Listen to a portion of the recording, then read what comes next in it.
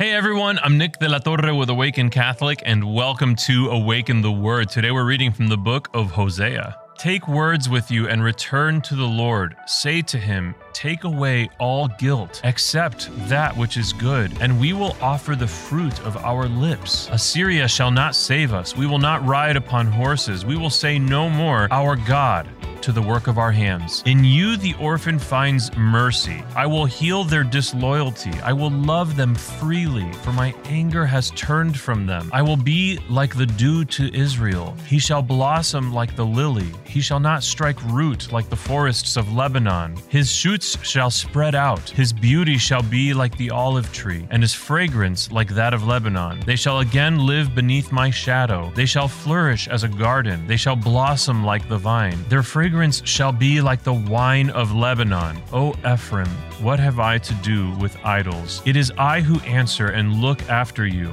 I am like an evergreen cypress. Your faithfulness comes from me. Those who are wise understand these things. Those who are discerning know them. For the ways of the Lord are right, and the upright walk in them, but transgressors stumble in them. I love this passage so much, and I especially love the line, "What am I to do with idols?" You can just hear the heart of the Lord suffering, watching us ruin our own lives by worshiping idols. And we all do it. Maybe we aren't living in Old Testament times and have literal statues to false idols, although that is becoming more and more prevalent today. But in the ways in which we live our lives, in the things that we spend our time doing, in the goals that we spend our efforts working towards, we are in fact very often, very many of us, worshiping idols. And in today's passage, we see this longing from the Lord to help us with that. He wants so badly for us to stop worshiping idols and worship him instead. Live in covenant, in communion, in rich relationship with him. And God doesn't just want us to set aside our false idols for fun. He isn't just being selfish. He knows that it's not good for us. The things that we devote our lives to that are not of God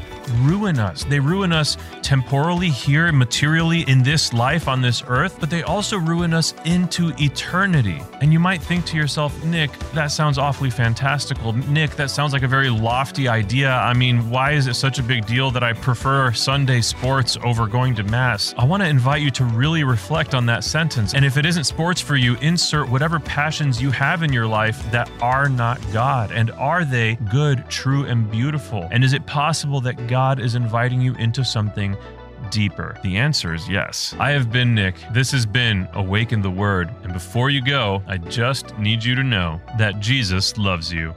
Peace.